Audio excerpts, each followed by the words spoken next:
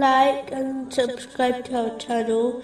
Leave your questions and feedback in the comments section. Enjoy the video. Continuing with the last podcast, which was discussing the aspects of piety, indicated in chapter 9, verse 7. Allah loves the righteous who fear Him.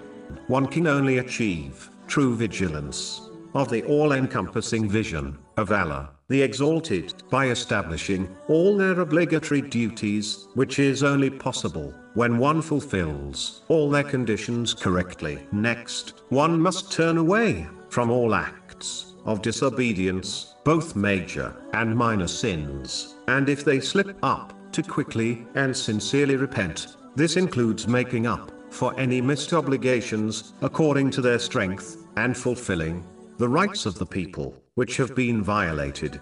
Once this has been achieved, they should strive to establish the recommended voluntary good deeds, which are from the traditions of the Holy Prophet Muhammad, peace and blessings be upon him. Even though one will not be able to act on them all, one should prioritize the voluntary deeds according to the priority set by the Holy Prophet, peace and blessings be upon him, meaning they should not cherry-pick deeds according to their own desires. The next aspect of piety includes turning away from those deeds which are not classified as sins, yet are disliked in Islam, such as the excess use of something which is lawful. These steps have been summarized in a narration found in Sahih Bukhari, number 6502.